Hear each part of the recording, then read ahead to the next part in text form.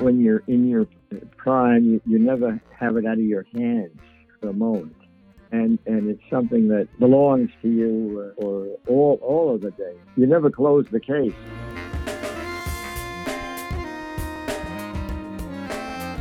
Hi, I'm Sean Perrin, and you're listening to the Clarinet Podcast, the show for clarinetists looking for in-depth, career-accelerating conversations about all that's neat for clarinet. On today's show, the legendary Stanley Drucker returns for the third time. We discuss his move to California from New York, what some of his hobbies were during his busy career outside of music, and of course his latest CD release, the Heritage Collection Discs 8 and 9. As a Clarinet listener, you can get a signed copy of these discs at digitalforce.com by using code Clarinet89 with your purchase. That's Clarinet89, all one word, with your purchase at digitalforce.com. Before we get started today, I'd like to thank our season sponsors, Leger Reeds and Bakun Musical Services, for making today's show possible. Imagine a reed that lets you focus on your music, lasts for months instead of days, and even saves you money in the long run. It's all possible with Leger Reeds, the world's leading synthetic reed brand made right here in Canada. The European cut reed is preferred by Leger artists all over the world, including Eddie Daniels, David Schifrin, Corrado Giuffretti, and many others. It offers a warm, clean sound with a great ease of articulation and is now available for E-flat, B-flat, and the bass clarinet. Learn more at your local music store, or you can now save 10% on your Leger reeds with code Clarinet at checkout at leger.com. That's LEGERE.com. The new Bakun Q-Series clarinet features a completely redesigned bore inspired by the Bakun Custom Series clarinets. This means you can play and perform like the pros, but for less. Use code Clarinet at bakunmusical.com to save 10% on your entire purchase and try the Bakun Q-Series or Protégé clarinet risk-free for 30 days. Just pay the return shipping if you aren't fully satisfied. Shop now at bakunmusical.com and use code Clarinet at checkout. I'm here on the podcast today with the wonderful Stanley Drucker for the third time, but he's coming to us this time not from New York, but actually from California. So Stanley, welcome back to the podcast. Well, thank you. Happy to be here. You are known, of course, for living in New York and performing with the New York Philharmonic over the years, but you currently find yourself in California. And I think that an update is due just in general for kind of how you've been the last couple of years, especially since we last chatted, which amazingly was already 3 years ago. Right. It's just a normal transition. We got an offer on our house, and we figured we'd be nearer our adult children who live in California, our son Lee and our daughter Roseanne. So it was just a normal kind of a transition. Moving out there, you must be enjoying the weather a lot more, though. Well, they do have change of seasons, but no snow. It's funny because it's April 13th when we're recording this today, and I'm experiencing a blizzard outside. And I often say this here on the podcast, but I'm very jealous of our American guests sometimes and their wonderful locations. I sure would like to be in California right now. That's for sure. So, Stanley, I want to get started. I want to talk today about your Heritage Collection and a few other things. But first of all, how have you been the last 2 years as music has kind of been put on hold around the world, and now that it's sort of just coming back? Yes, I feel sorry for my colleagues everywhere who have sort of been, on hold, where live performance seems to be, a major event if you can get it done, and it's very hard to perform, for a live audience where you have the energy, coming from that audience, where everything is spread out and the just not the full effect of a live performance. I agree. I think there's so much that's lost when we take things away completely, of course, but also when they shift online. Did you yourself participate in very many kind of online musical endeavors? I basically did what was coming along the pike. There were some, small ensemble things, and one of them we finished 2 rehearsals, and we're to have 2 more. And it got canceled because of COVID. It was in New York, and it was at the 92nd Street Y, which is a famous venue for chamber music. Yes, and this was canceled. And actually, this delayed the release of this CD project as well. I heard Jerry Bunky was telling me about that. Yeah, probably so. Yeah, I think what he's done is an incredible work. Putting such a varied collection together, and it combines recording with live and historic particular events, and he's just to be complimented for that. This Heritage collection is really a joy to me. I mean, if you think of the past and the players of the past, you might have heard them in one piece somewhere, and maybe you heard them orchestrally where they had their orchestral solos. But to get a collection like this, I think is really it's a joy to me. It covers such a span of history. Well, I've been thinking about this Heritage collection because I remember when the first, I believe it was 5 discs came out. Right. And then there was disc 6 and 7. And I was surprised to hear that disc 8 and 9 had also been released, because we're now approaching, over 10 hours of music that you've released just on this collection. And I thought about it, and I realized that you played over 10,000 concerts with the New York Phil. That's what they say, and I never doubt what they said. Well, if you start doing the math, though, I'm not sure if anyone's done the math here before, but, let's assume that an orchestra concert is, an hour and a half, 2 hours long, conservatively.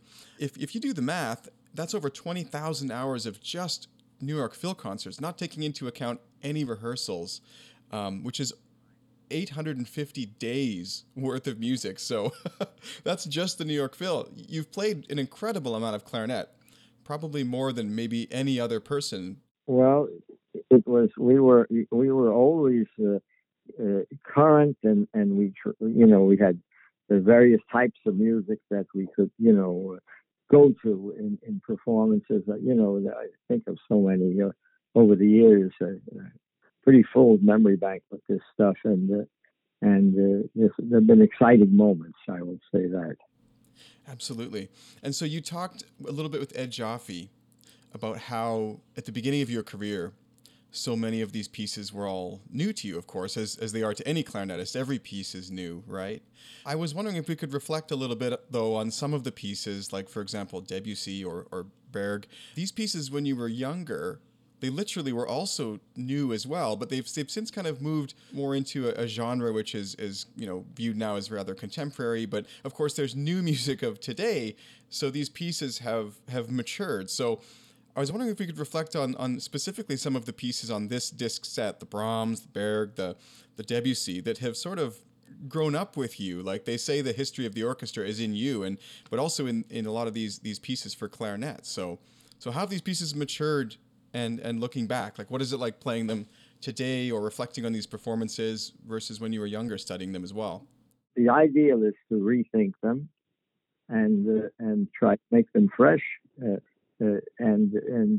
you have changes to make them, because your outlook, your life experience has changed, increased.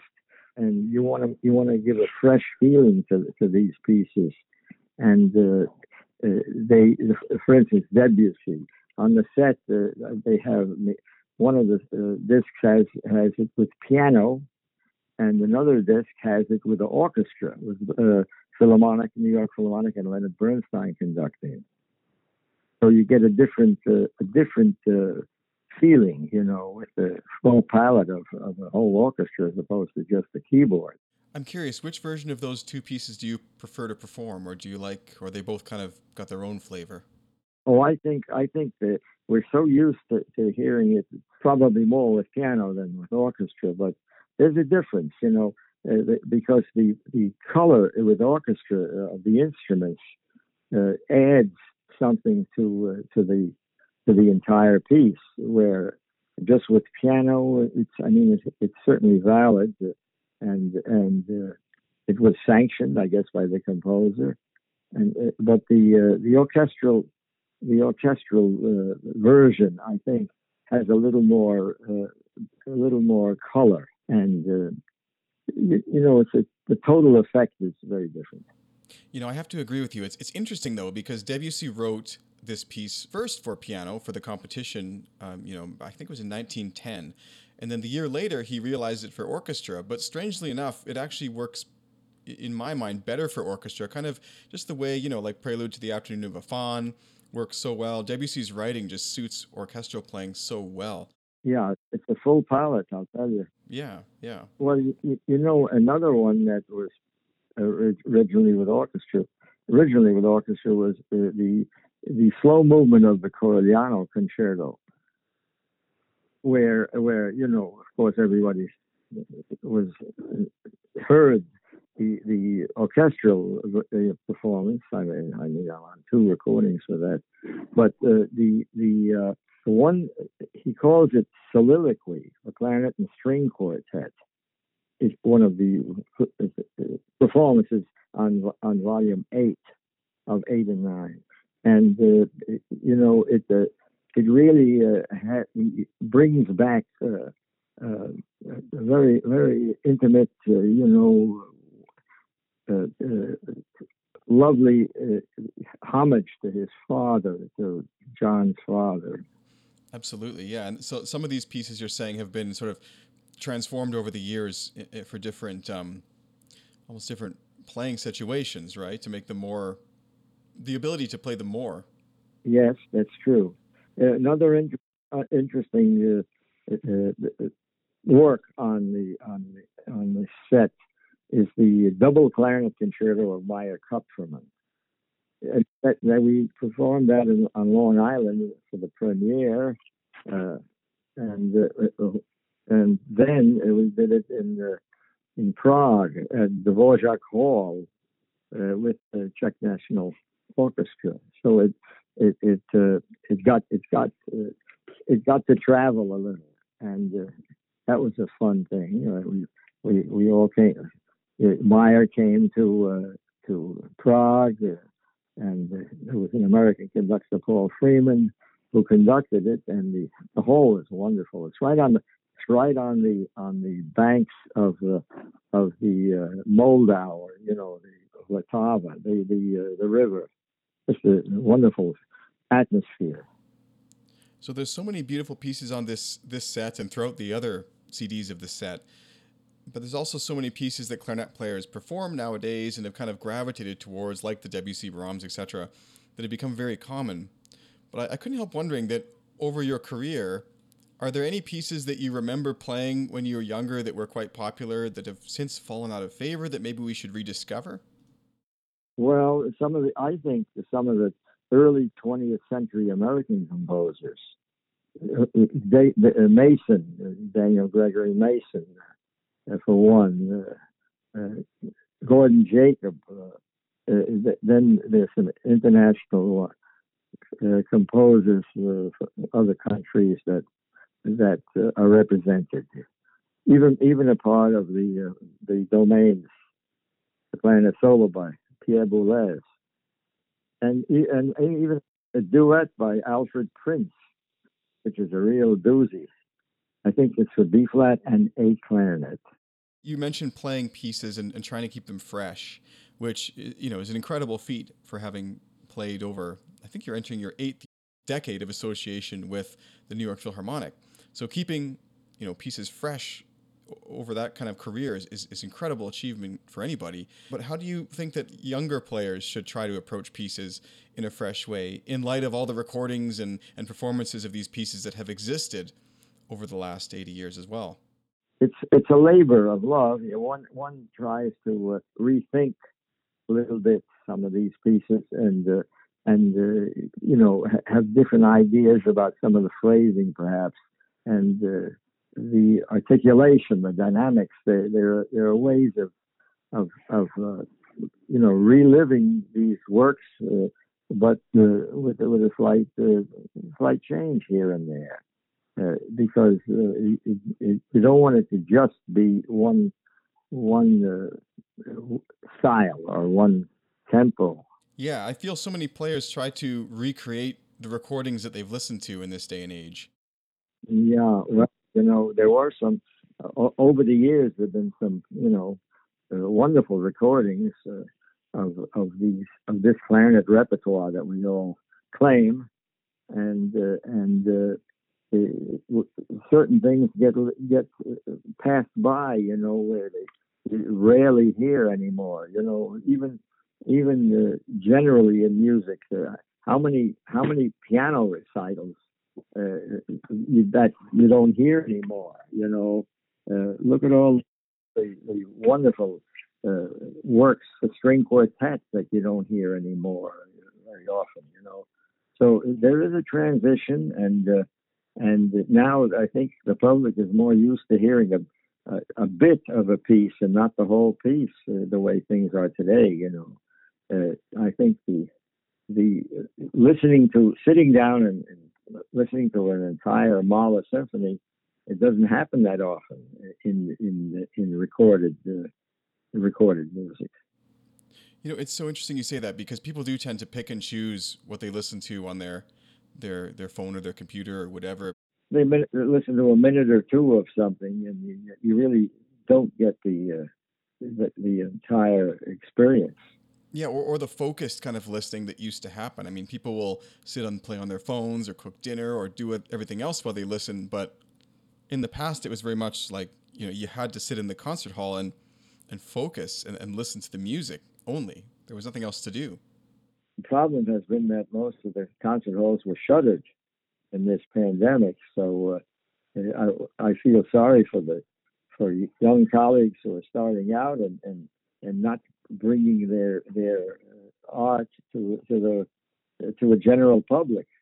It's been tough, The arts have certainly suffered, no question about it.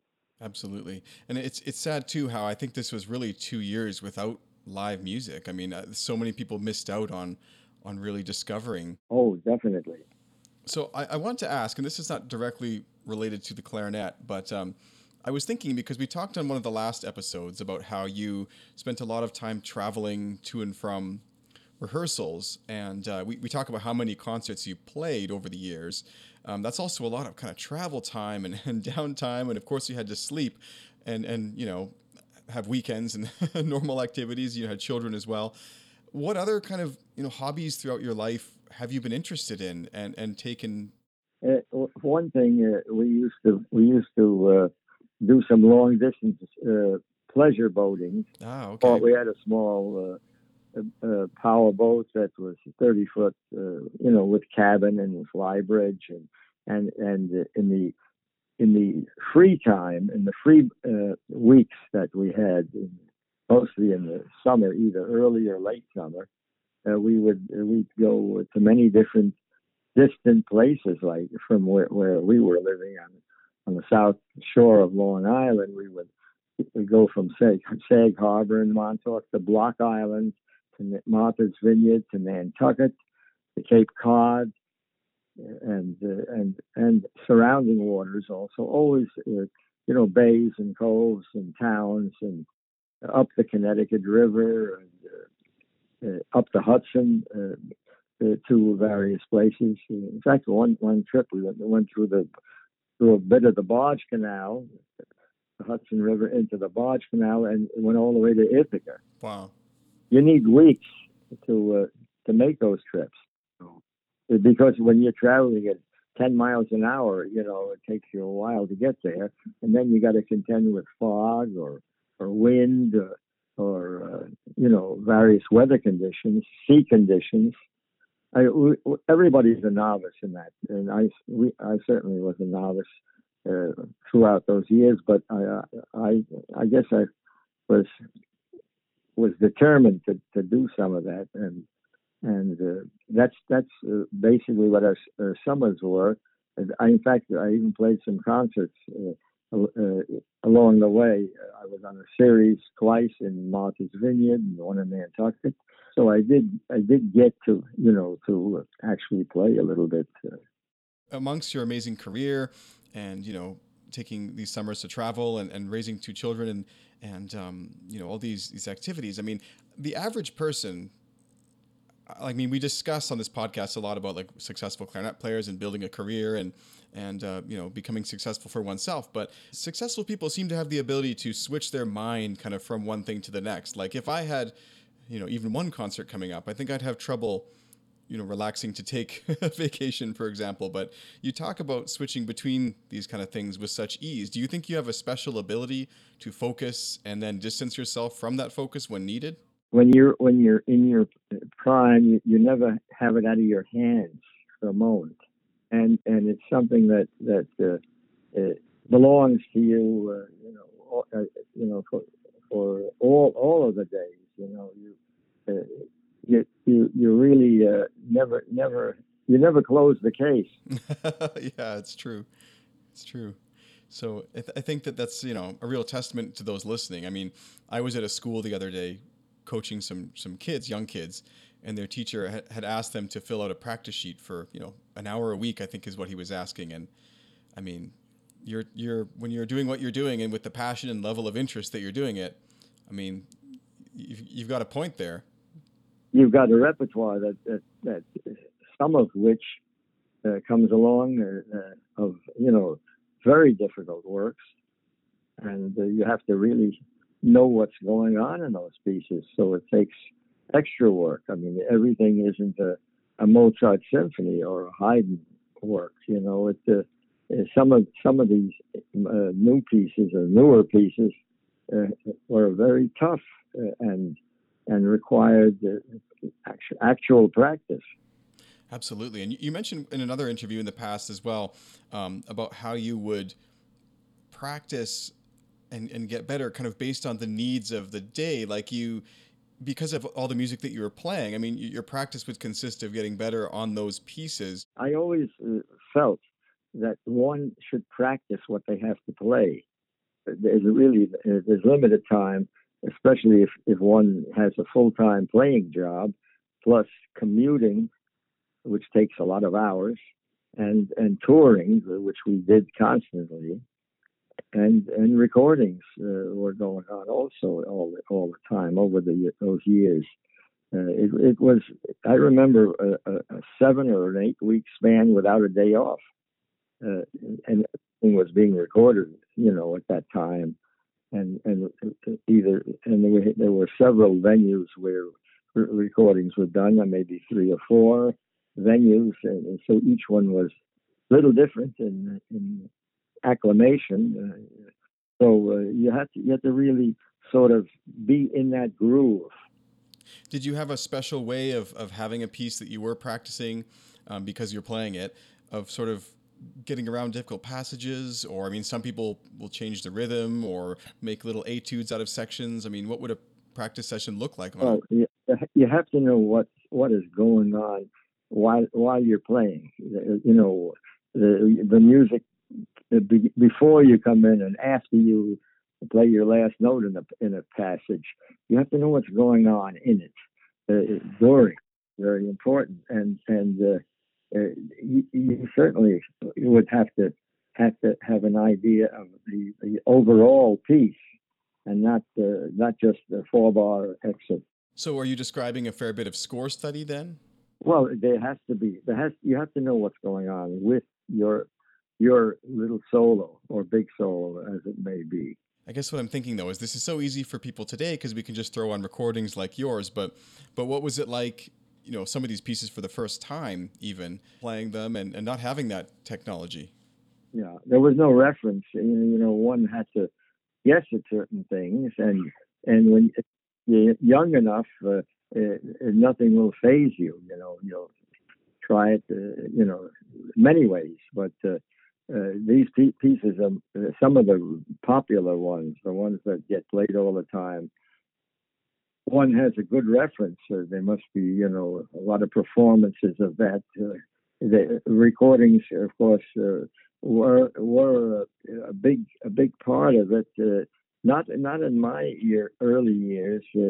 There were very few recordings of clarinet works, and there were a couple of definitive recordings of orchestral pieces with players of the past who you sort of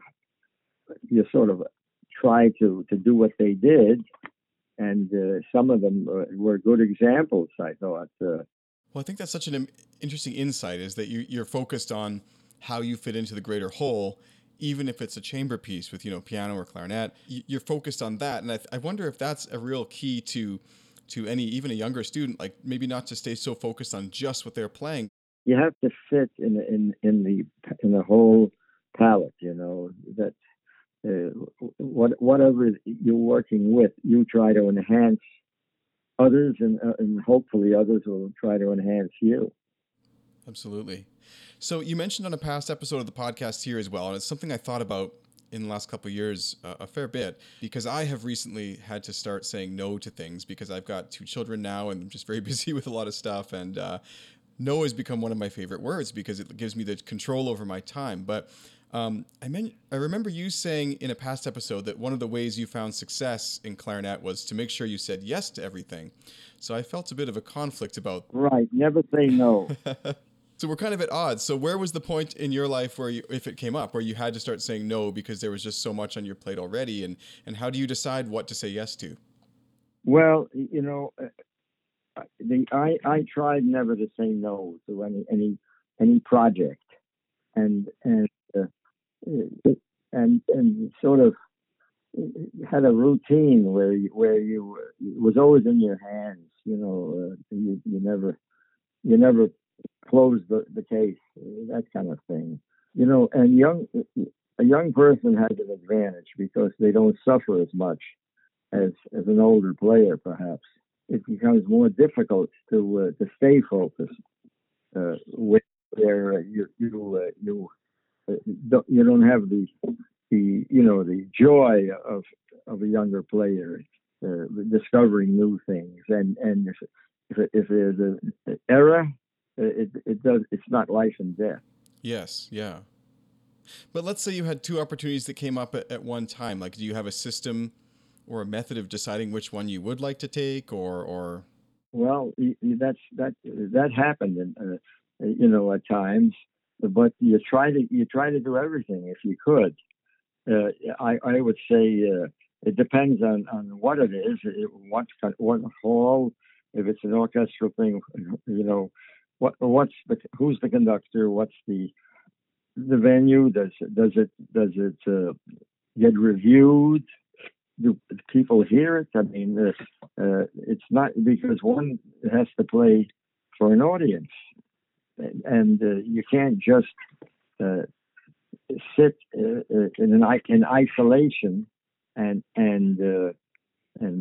expect something to communicate. That's what's been hard about these modern times with the whole pandemic, is everyone's kind of just at home trying to make themselves online. It's a worldwide problem still, but I think it's getting a little better. It's getting a little bit better now.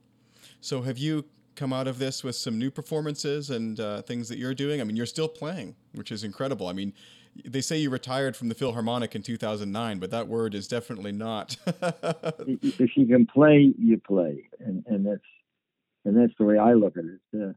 And try to learn some of the new stuff, and to keep the old stuff fresh as you can, and of course, not everything is going to be in a great hall or famous music site, but it's still worth it. It's still worth it, and that's the whole point.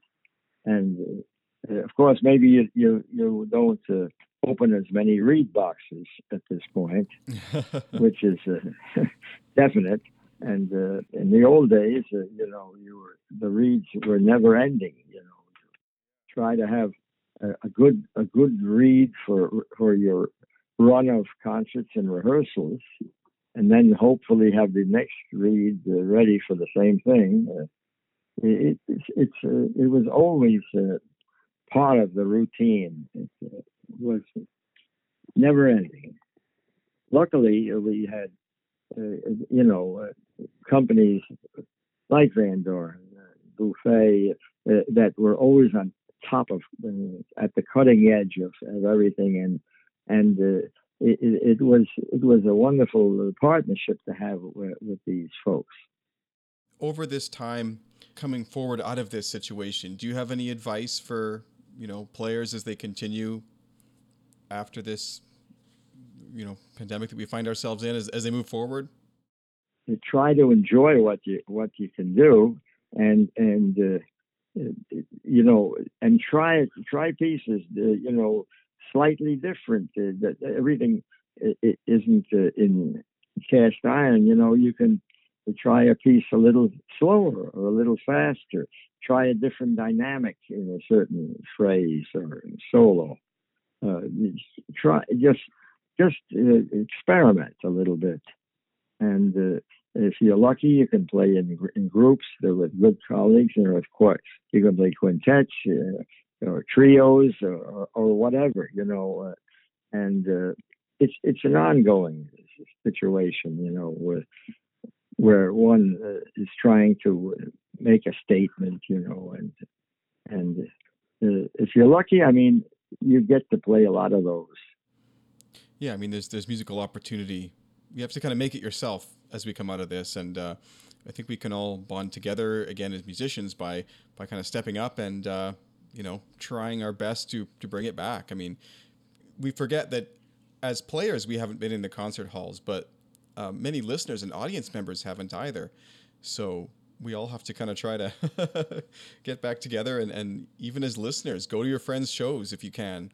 Lead in that way, I wanted to ask as well, so we have a question from a listener here who is asking what your warm-up routine has been like over the years, and has it changed, and what kind of things would you play on stage before the concerts? Well, you the first thing you have to know is if you start a note, it's going to start, and that's all involved with the read, of course, and your personal relaxation, or whatever you want to call it, calmness, and knowing what is going to come out when you put the mouthpiece in your mouth, and you're ready for the first entrance. It shouldn't be. You don't want to get a surprise. Most surprises aren't great. Yeah. So predictability is what you're going for. Well, you want to know what it feels like, because every read is a little different. But sometimes the repertoire, requires certain things. Maybe with certain pieces, you need a lighter read, and others you can, do with a stronger read. But the thing is, don't be opinionated to the point of not trying things. You have to try things. Well, some people have such a regimen, Yeah, and I said it before, as far as the practice goes. Practice what you're going to be playing, because you can all the close and Krebs and Jean, and it's all well and good. It helps. It tells the fingers where to go. But if you're going to play a concert or a recital or chamber music, you know those pieces. Practice those pieces. So it sounds like your warm-ups. You said it yourself. The clarinet basically stayed out of the case and was always in your mouth.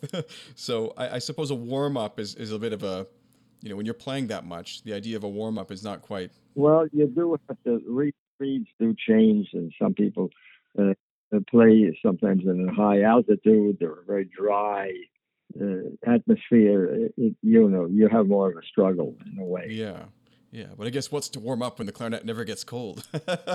True. That's true. Well, if you know that, you can perhaps accommodate it, and I'd say that it's a learning. It's a learning thing.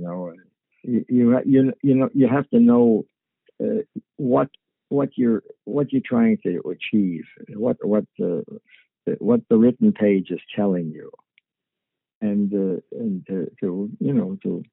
be ready for anything. Because if you're playing in a band or orchestra, you have to more or less go with whatever the conductor it requires, and that one conductor wants this very soft, another one wants it very short or very loud. It's flexibility is a big part of it. Solo playing is, of course, you have more responsibility, where you're playing a piece specifically for your instrument, and there's a little more leeway. You don't have to follow a conductor's beat, but the certainly one is flexible. Being flexible has to be part of it, and I think once you get the hang of that, and don't agonize over every note. It's not. It's the recording may never change, but playing live is changing all the time.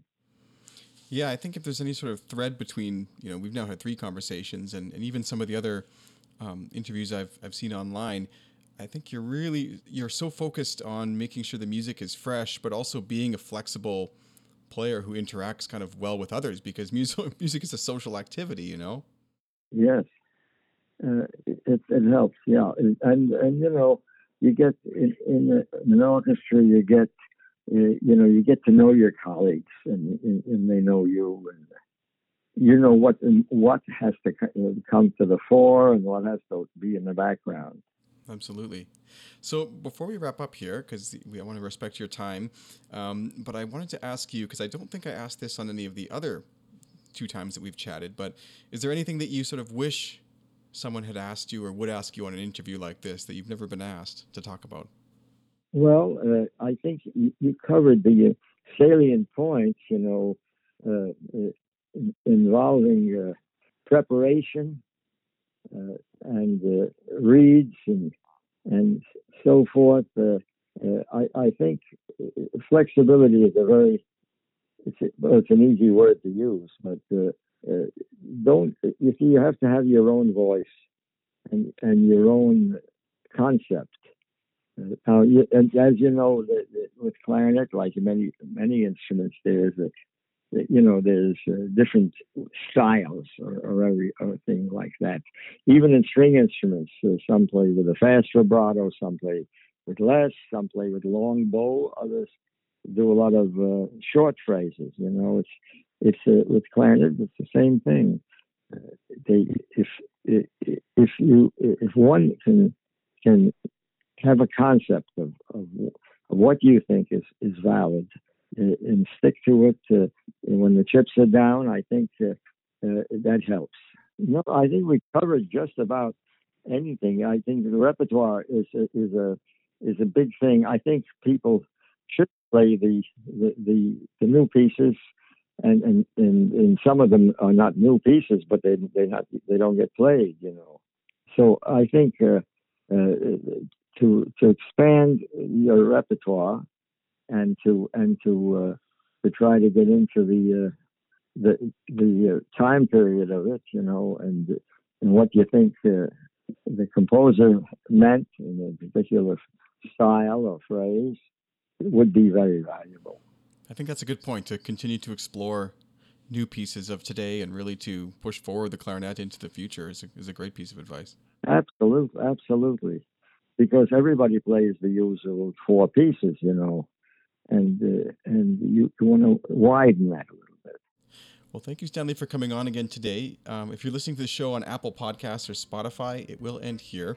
But for those who are supporting the podcast behind the scenes at clarinet.com/join, I've got a couple extra little questions for you, and I'm going to be talking to Stanley about some of the lightning round questions, which you've probably heard before talked about on this podcast. So we're going to focus on some sort of extra special little bits at the end. So thank you so much, Stanley, for coming on the show today. Okay.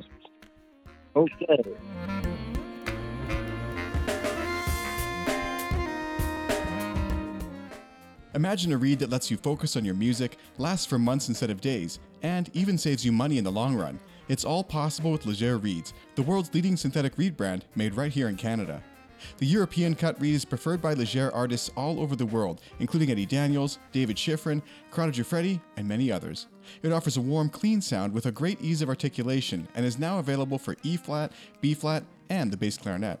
Learn more at your local music store, or you can now save 10% on your Leger reeds with code CLARINET at checkout at leger.com. That's LEGERE.com. The new Bakun Q-Series clarinet features a completely redesigned bore inspired by the Bakun Custom Series clarinets. This means you can play and perform like the pros, but for less. Use code CLARINET at bakunmusical.com to save 10% on your entire purchase and try the Bakun Q-Series or Protege clarinet risk-free for 30 days. Just pay the return shipping if you aren't fully satisfied. Shop now at bakunmusical.com and use code CLARINET at checkout.